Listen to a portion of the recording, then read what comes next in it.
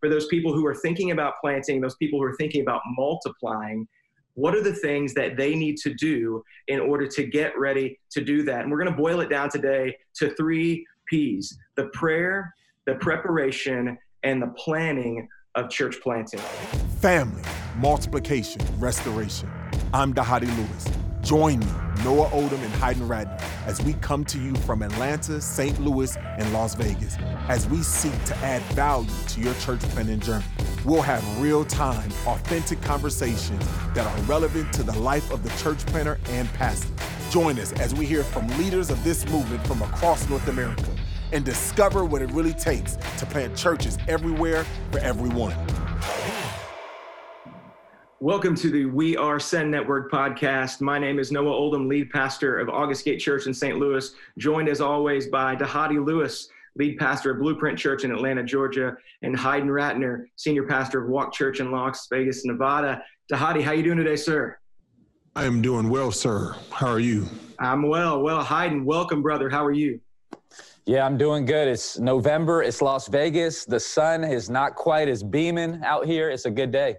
Man, that's fantastic. And we have the NBA season is going to be starting officially December 22nd.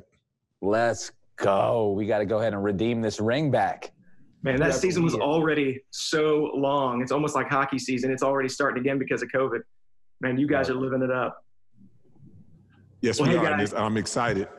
Hey, guys, we have the awesome opportunity to really help our listeners, people all over the Send Network, people that are checking out the Send Network, people that are thinking about planting and multiplying. We have the opportunity to help them level up, as one way to say it. And we want to do that today by going all the way back to before we planted. For those people who are thinking about planting, those people who are thinking about multiplying, what are the things that they need to do in order to get ready to do that? And we're going to boil it down today to 3 P's: the prayer, the preparation, and the planning of church planting. The prayer, the preparation, and planning of church planting. I believe that we have a breadth of different experiences in this group among us, and then all across Send Network we can pull from. So I'd love for us to offer some tangible advice to those who are in this preparation season. So let's begin here.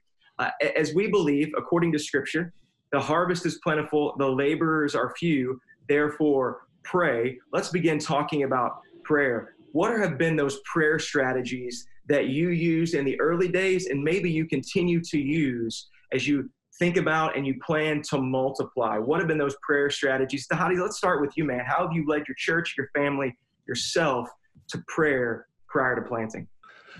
Well, I mean, I think that's a great question. And for me, the strategy would be exactly what you said. I would just finish that verse off. You know, when we talk about our prayer strategy, for us, it's always, it wasn't about praying for a building or praying for something. Like, we wanted to be an answer to the prayer of the Luke 10:2 or the Matthew 9:37, where Jesus says, the harvest is plentiful, the laborers are few. Pray to the Lord of the harvest that he would send more laborers.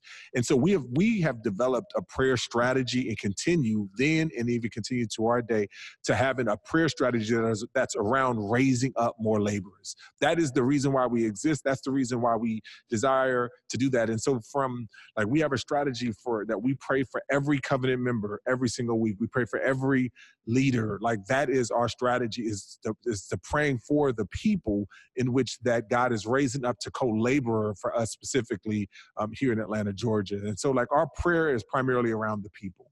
That's awesome. Yeah, so praying for the people, praying for the harvest and leaders to come out of that harvest. What about you, Hayden? We spent some time together and you talked to me about some of your tangible strategies that you have used and you continue to use. What would you offer as advice to those who are putting together a prayer strategy? Yeah, I mean, the simple advice is to do it. I think sometimes we have this tendency to talk more about prayer than actually pray.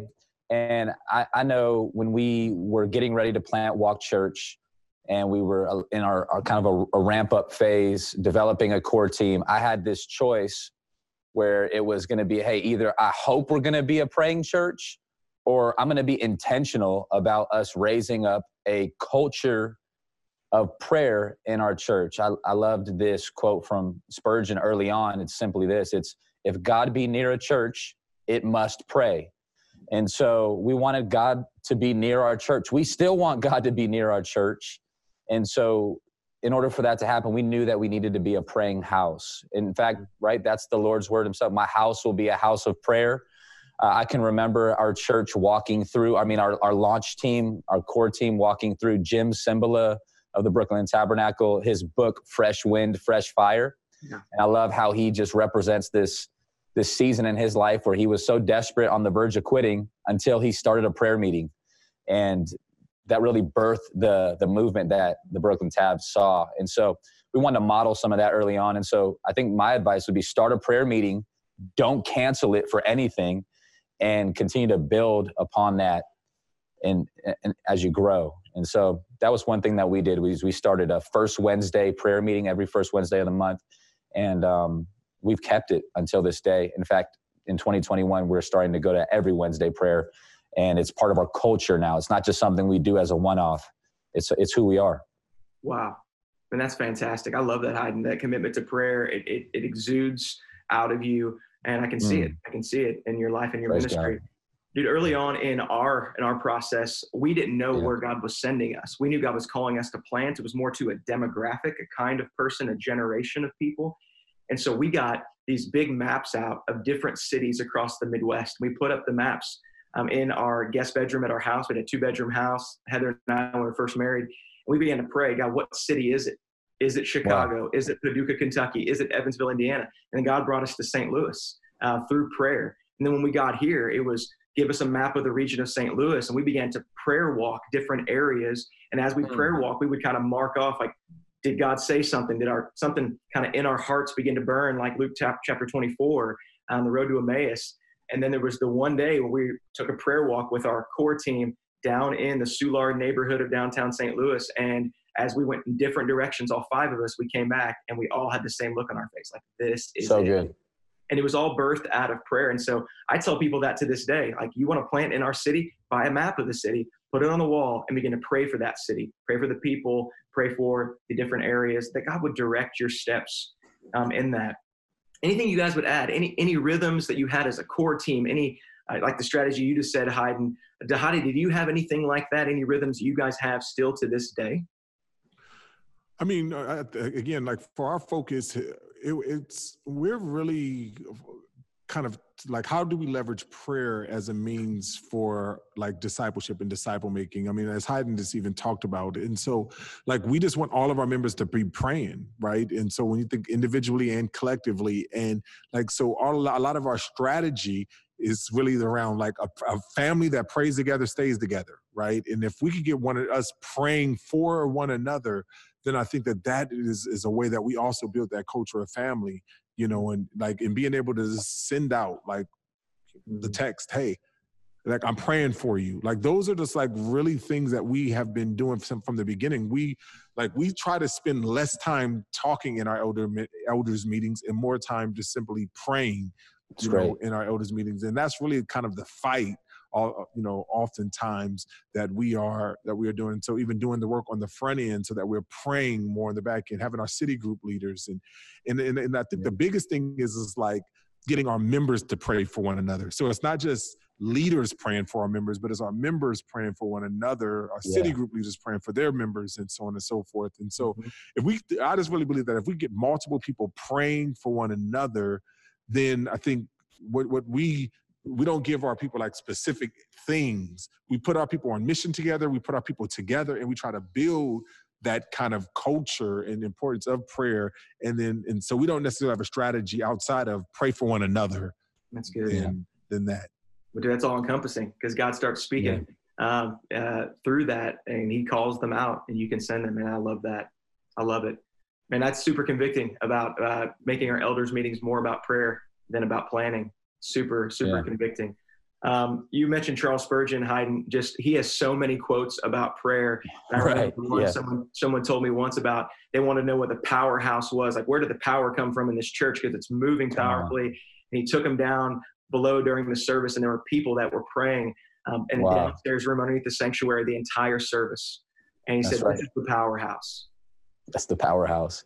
Yeah, you know, I was thinking just strategically, one thing that we've done as a handlebar is we've kicked off the years with what we call 21 days of prayer and fasting. And so in January of every year, we're taken out a block of 21 days, and we're just committing those days. We're using our app, we're using social media, our website to push out a daily prayer point where our church is praying for 21 days. And we're encouraging people to fast from something during those 21 days to really spark and start the year off with a mindset of prayer. And then in August, we do another 21 day of prayer set. And we call this 21 days of prayer and feasting.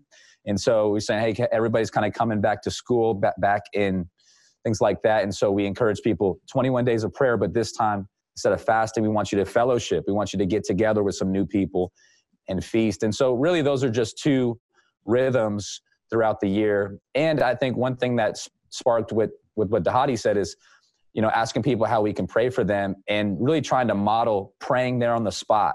I know oftentimes people say, hey, on Sunday, can you pray for my cousin? I'll say, yeah, let's do it right now. Yeah. Sometimes I'll forget. Sometimes I don't want to lie and say yes. And so even on text messages, hey, can you pray for I'm texting a prayer. And so I think on the spot praying helps us with our praying. Yeah. Right. And I think that's really important to just highlight, because, as we talk about prayer, part of the reason why we had to put it in as a discipline is just simply that it's a discipline, because I am like a go-getter, and I'll find myself waking up, did I pray today? So unless I have those built-in disciplines, I won't be a person of prayer, and so I have to remind me. And it is something about when I pray that I'm reminded of my shame, reminded of my humility, reminded of my humanity, right? And it just kind of kicks me back in a line of my dependency of just in need of God. So it's not, I don't pray because I'm strong or to show my strength. I really pray because I'm weak, right? Yeah. And I'm prideful and I'm arrogant and I'm selfish and I'm, and I think I can do things on my own. And I dream about things that I can do on my own and how I can create. I have the type of faith like Jacob. I have the type of faith that as long as I can manipulate the situation, and I think that is what drives me to my knees and drive me to prayer. So I just didn't want anyone to be like, oh man, he's a prayer warrior. Nah, it's a discipline that I have to have, and I often find myself man, I'm not praying enough. And I find myself more like that than I'm often just saturating myself in prayer. That's awesome. So the foundation for all of this, for planting, for multiplying, is got to be prayer. It's not the box that you check when you don't want to give or you don't want to go, oh, I'll pray. It is the foundation. It is the impetus. It's the energy behind everything. But next, there's another aspect of getting ready to plant, and that is personal preparation. So if somebody's listening to this podcast and saying, I feel like God's calling me to plant, I want them to know all the different avenues that they may need to consider when it comes to personal preparation. So I'd love to hear from each of you guys, beginning with you, Hayden. What were the different avenues of personal preparation that God took you through in order to plant your church? Yeah, that's great. Great question. I'm a huge advocate for wise counsel. And part of that is because one of my daily rhythms is starting every day reading the proverb. And you can't go far in the Proverbs of the day without learning that you need wisdom. Your input is never enough.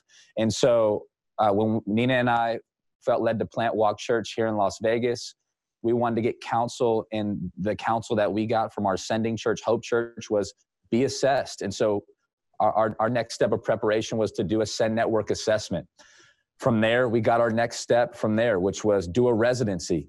And we were able to do an apprenticeship residency at Hope Church.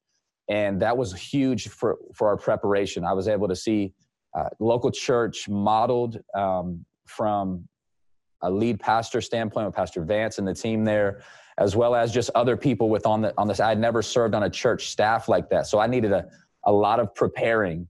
And that created a space where I could still focus energy on our church plant, Walk Church, while at the same time not having to be on every weekend and preach every weekend. And so I'm in the background, I'm asking questions, I'm leaning in, I'm taking notes on my phone or my pad, and I'm just in the background getting ready. I'm building, I'm preparing. It's almost like when you see these big hotels in Las Vegas, you just see the beautiful hotel, but the reality is they had to dig so deep of a foundation before they could even start the building. That's what felt like the preparing season was for Nina and I. And it was a game changer for us. It still is for this day. I still model that and our leadership. That's good. Dottie, what about you, man? What did you do to personally prepare before you planted? Well, I mean, let me just kind of start off with just saying, the old statement, or the old adage is true, is that you cannot give what you do not have. And Great. so like what I talk to our leaders all the time is that I believe that authenticity is the apologetic of our day. And the reality is that oftentimes people want to know, is it real? And people don't want to see if you're perfect. People want to know whether or not you're able to struggle well in this life, and are you willing to struggle with it? And so constantly I'm asking the question, I ask myself two questions, on multiple different levels. I says, am I the type of person that I would want to see reproduced in my church? And what disciplines am I putting in my life to help me get there?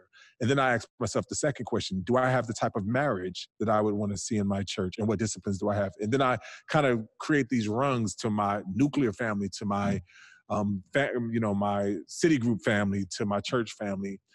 And I think that leads to even the church planning. So I say all that to say is that it's important for these times of preparation. I had the privilege of going to Fellowship Associates in Little Rock, and spending a year there just to simply put and to do a residency there, and just to kind of walk through and just like, what does it look like for us to be prepared? What does it look like for us to be doing the real thing? Because one of the things that I'm just a firm believer of is that, man, you teach what you are, but you reproduce who you really are. You teach what you know, but you reproduce who you really are. And so like a big part of it is like, as we are doing that, like constantly doing these diagnostics and putting myself in that. And so most of what we do at Blueprint Church has been things that I've been through personally. Like I've been through residencies, I've been through training, I've been through times when I've sit under the Bible. Like I've been through these things and a lot of the stuff.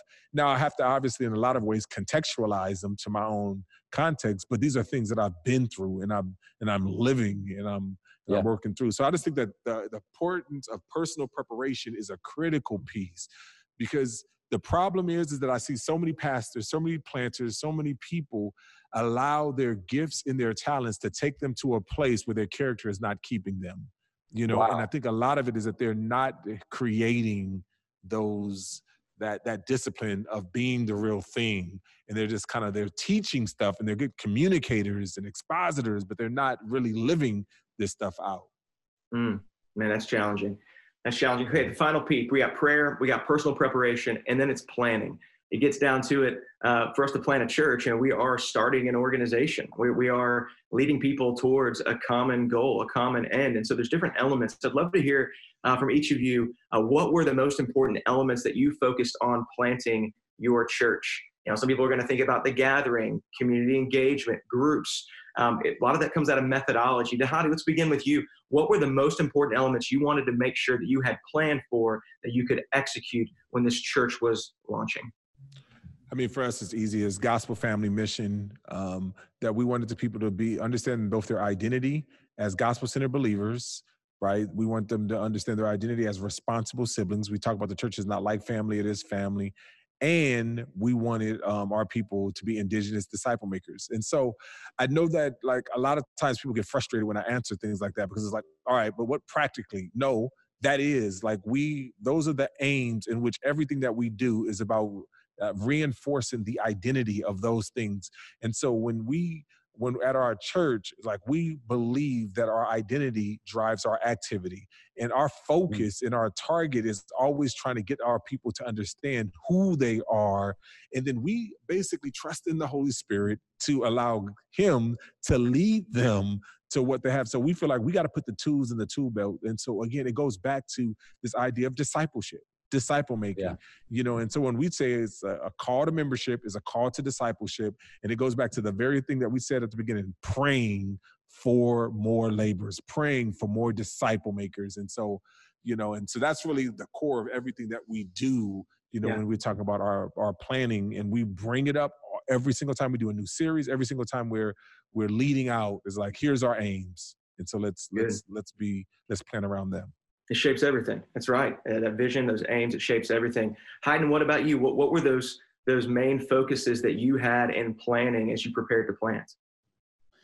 Yeah, well, we wanted to start off with planning around city engagement. We wanted to not just start with a service, but we wanted some of our service to lead to our worship service. That makes sense. And so we started out with city engagement and trying to reach people and trying to just be in spaces. I love how Dhati says it, where life exists, and say, okay, hey, there's 90% of our city is lost. And so let's plan stuff around reaching lost people, and let's build from there. And so, yeah, we had a season that was very intentional before we launched our church with that. And then we identified a location. It happened to be the middle school that I went to growing up as a space for us to have public worship services. And then we started to plan around having a life-giving, attractional, yet very gospel-centered worship service on Sundays. And I love John Wooden's quote, the legend, the winningest coach of all time from UCLA. He said, failing to plan is planning to fail. Yeah. And so we had to realize, okay, hey, if we really want to have a successful season of ministry and our church to experience growth, we got to plan better. And I once heard, just to circle it back, I once heard a friend of mine say, hey, if you don't pray together, you can't plan together.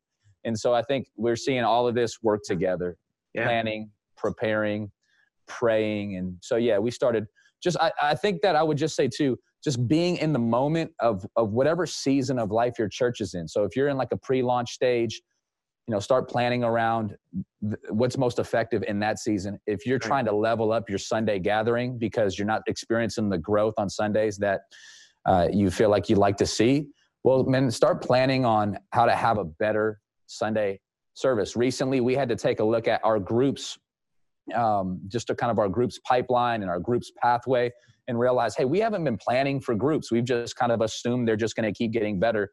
We took our eye off groups for a minute, and we realized, man, we got to plan for our next group season better. And so, yeah, I think there's so much value in planning. We see that biblically as well. Hey, the only thing I'd add to both you guys said, I think that's amazing. The vision, the aims, and then those basics you talked about. I would say make sure you exegete your community as you're doing all of that planning. I've seen too many planters come from another context, parachute in, and try to accomplish a gathering or groups or even missional engagement, community engagement based on what they experienced in another context. And for me, I grew up in an area that wasn't highly Catholic, moved to a Catholic city. And when we started planning our gatherings, you realize if we're going to be down here in the middle of the city, there's more liturgical elements that are going to connect. People don't want to come to my house for a small group first as the front door. They want to come through the front doors of a building that looks like a church because they grew up in a Catholic or a Lutheran background. And so we had to do that. Not just the church I want to plant in my heart, the church that God wants to plant to reach this community was super important. So, hey, all of this is wrapped up. Like you said, bringing it back around. It's praying, it's preparation, it's planning. I'd like, before we close, Hayden, if you would, just lead us in praying for the listeners for both their personal preparation and their planning to plant these churches. Wow, I'd be honored to. Father, we come before you in Jesus Christ's name, the only name that is above every other name. And God, I just want to breathe a word of prayer over each individual listening, regardless of gender, ethnicity, planting season or stage. Here's what we know. God, you are there, you're with them, and you're for them. And so, God, I do pray that you would give us wisdom and insight in each season on how to plan better.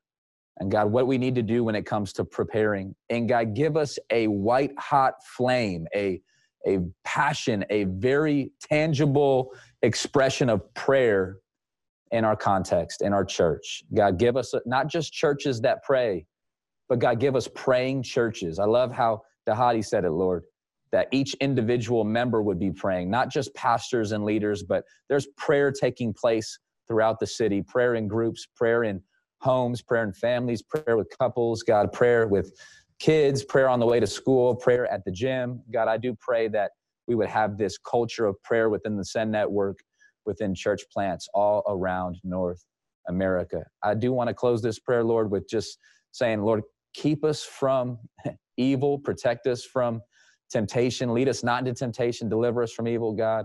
We are in difficult, challenging days. We pray for those who are in authority. We pray for different leaders and those who are ruling in different places, God, and we pray that they would be praying men and praying women. Holy Spirit, help our churches to be influencers of this day and disciple makers all throughout this nation. And we do it all for your glory and our joy. Thank you for this podcast, Lord. In Jesus' name, amen. Amen. Hey, thank you all for joining us for another episode of the We Are Send Network podcast. We hope this has been helpful as you pray, prepare, and plan to plant. As always, if you are interested in finding out more about church planting with the Send Network, just text Send Network to 888-123. Send Network to 888-123. And until next time, We Are Send Network. You have been listening to We Are Send Network, a resource of the North American Mission Board. For more information about today's podcast and other relevant resources, visit sendnetwork.com.